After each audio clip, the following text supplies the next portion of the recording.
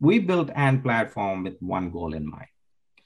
And platform should allow marketers engage with their audiences, not our audiences, not some standard age and gender audience, with their strategic audience defined in any which way they want across any screen at scale. That's the goal of an platform.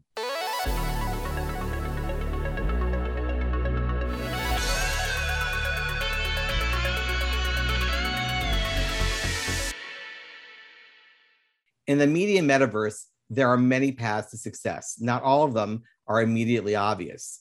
In a world of exponential change, preconceived notions remain a top barrier for strategists and media investors to think beyond the Pavlovian responses of Google, Facebook, Amazon, and Trade Desk as sources of inventory. Hi, I'm Jeff Minsky, lead analyst of Media Village, and your guide to the media metaverse. And yes, we named the podcast before a particular social media company co-opted the word. We live in a world where the very nature of geographic boundaries are being blurred.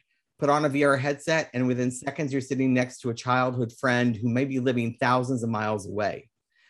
For marketers who are used to a bifurcation of national and local budgets, there's always been this gray area of regional players with ad inventory, such as the cable operators.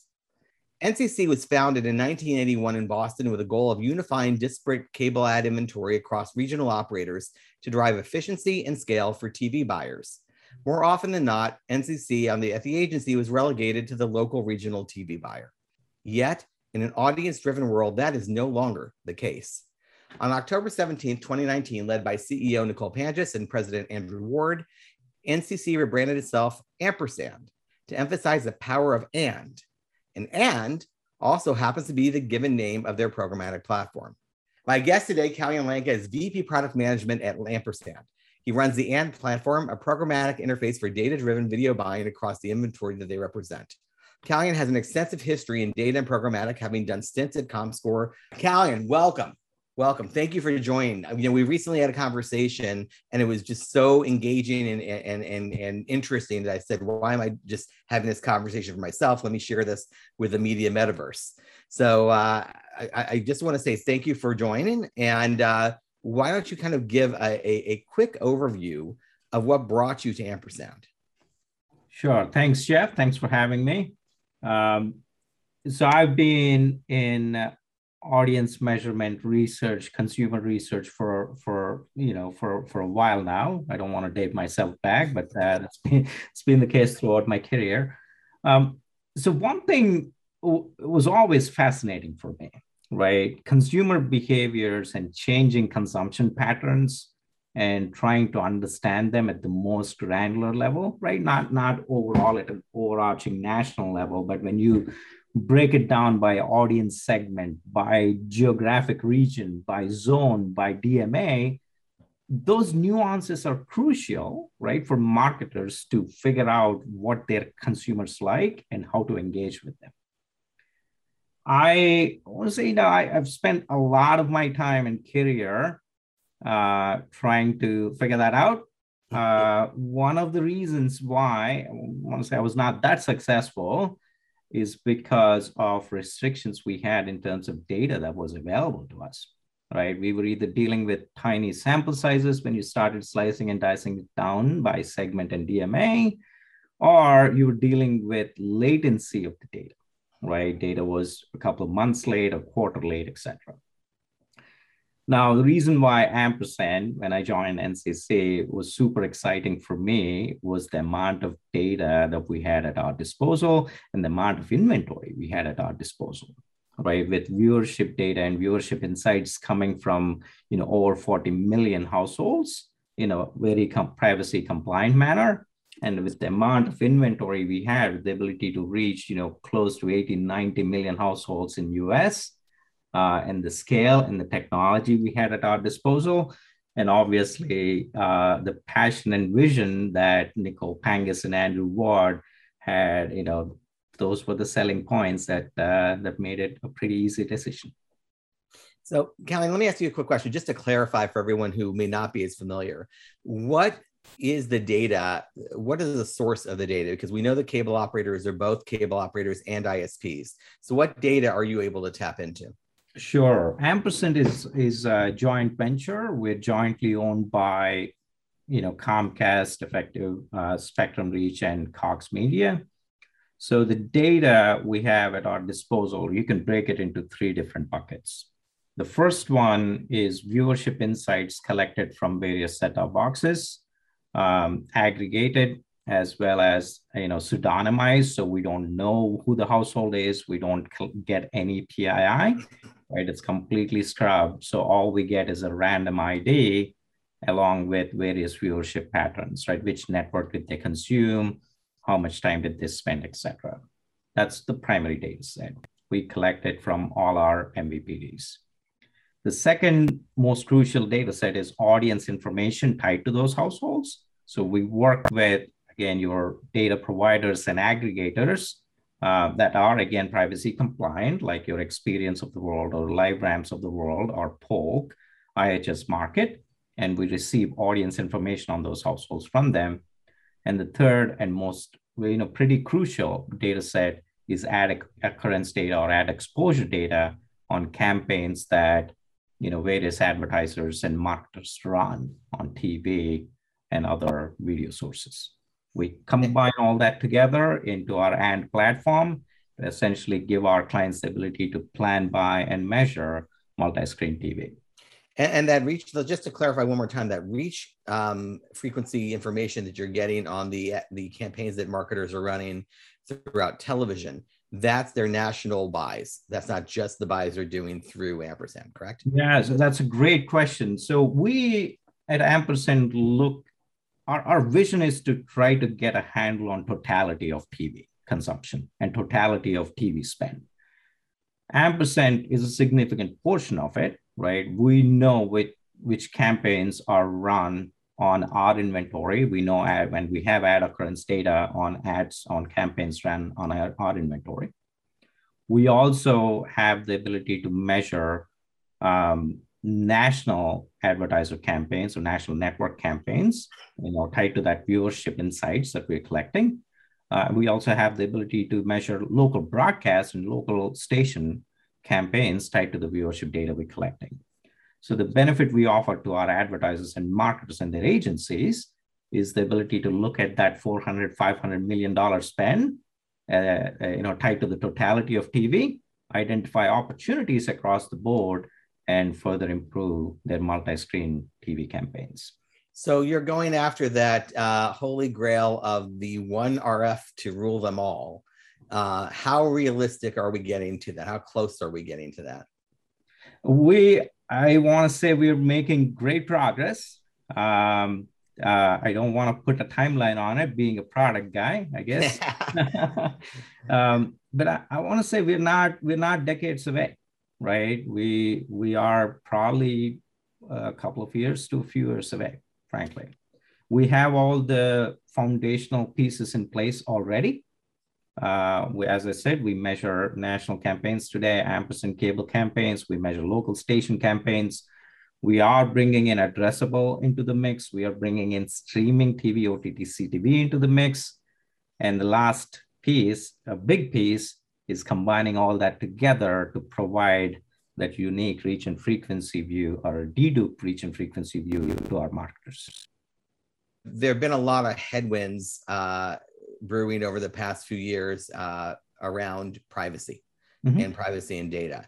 Have you had to make adjustments? Have there been things that you really, really thought you were going to be able to do, but now you're like, well, California's got this law, Nevada's got a law going. Have you had to change your roadmap, your strategy based on what's going on in the market?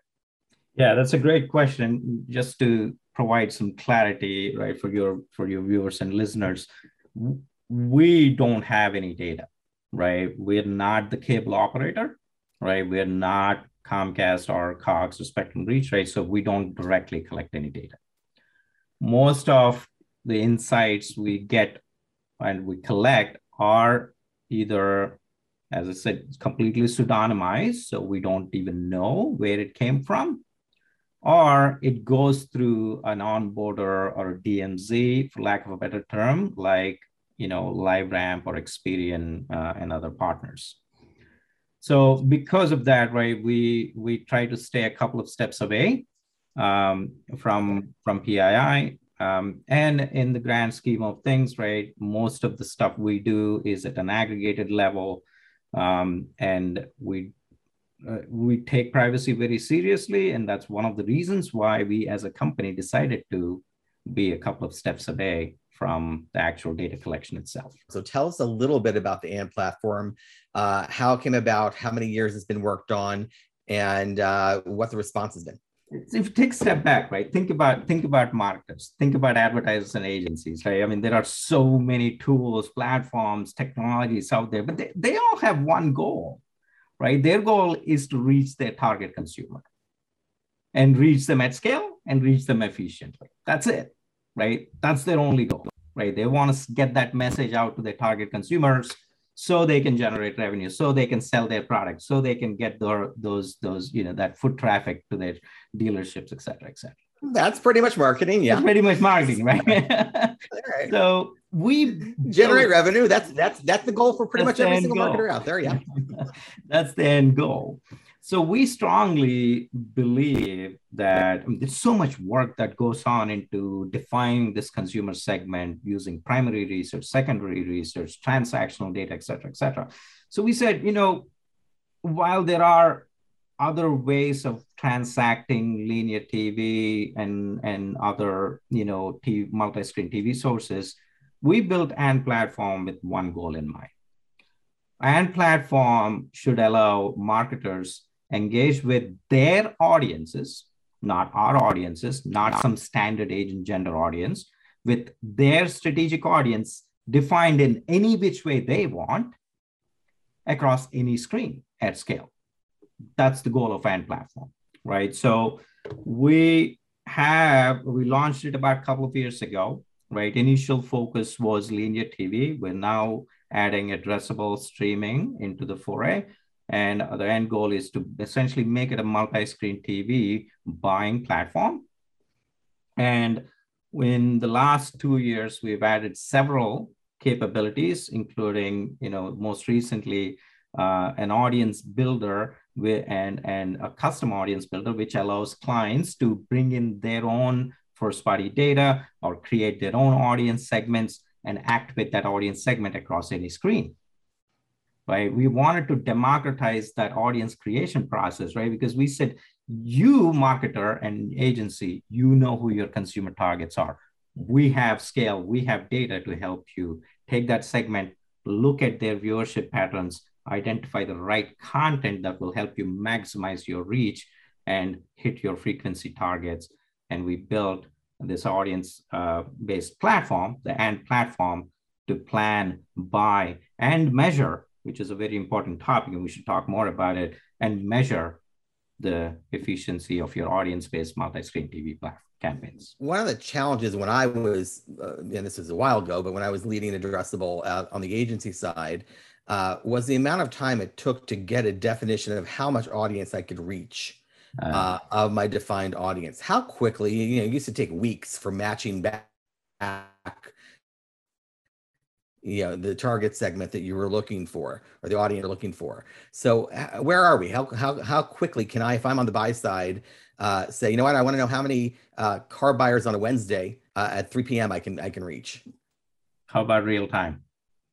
I'll take real time. There you go. So it is one of actually, we recently launched this capability into the AND platform. Very proud of it personally, right? As you said, this was a major pain point when it comes to addressable execution. We partnered with LiveRamp for this capability, and our clients, when they go to the AND platform, they have the ability to look at Experian, poll, if you're a political agency, L2 data or their own first-party attributes, combine them in any which way they want, and in real time, they can understand the size of that audience within our addressable footprint. And if they like that size, if they think that's enough instance for them, they can click a button to activate on it. Well, that's a lot less friction than we used to have, and that I think is a huge accomplishment, because that really was one of the biggest barriers in being able to execute on a timely basis an addressable campaign. So that's terrific. Looking forward, what is the next thing that you would like to see the AND platform be able to do? What's that next step? Not 3 years, not 2 years from now, but in the next 6 months, what are you focused on? What are you hoping to achieve with the AND platform? Absolutely. So our first goal is to make linear TV buying, audience-based linear TV buying simple, right? And we are there, right? Like we have clients who are actively using the platform to buy linear TV today. In the next 6 months, our focus is on bringing those other screens, whether it's addressable execution or streaming execution, into the AND platform, right? That's what we're working on now. If I look a year from now or a year and a half from now, once we figure out these individual pipes and we have the ability to essentially take one audience segment and execute on it across multiple screens, giving our clients the view into this totality of their execution and showing them how each of their screens performed against that one audience segment, and combining it together to say, here is how you should be thinking about allocating your budgets or optimizing your campaigns further, is our ultimate goal, right? I think we talked about it in, now, right? I think we are about a year to 2 years from that, but in the next 6 months, we want to bring in those other screens into the platform and then move towards that cross-screen or total TV. Yeah, we talked about the pain point on planning, how big the audience could be. Equally, back when I was doing this, the pain points were waiting up to 2 months to get a full report back on how well you achieved your goals. And not to mention there was very little attribution way back when. Where are we? How is the AND platform attacking the topic of measurement? Absolutely. So on all, there are a couple of ways we look at measurement, right? There is your basic, delivery.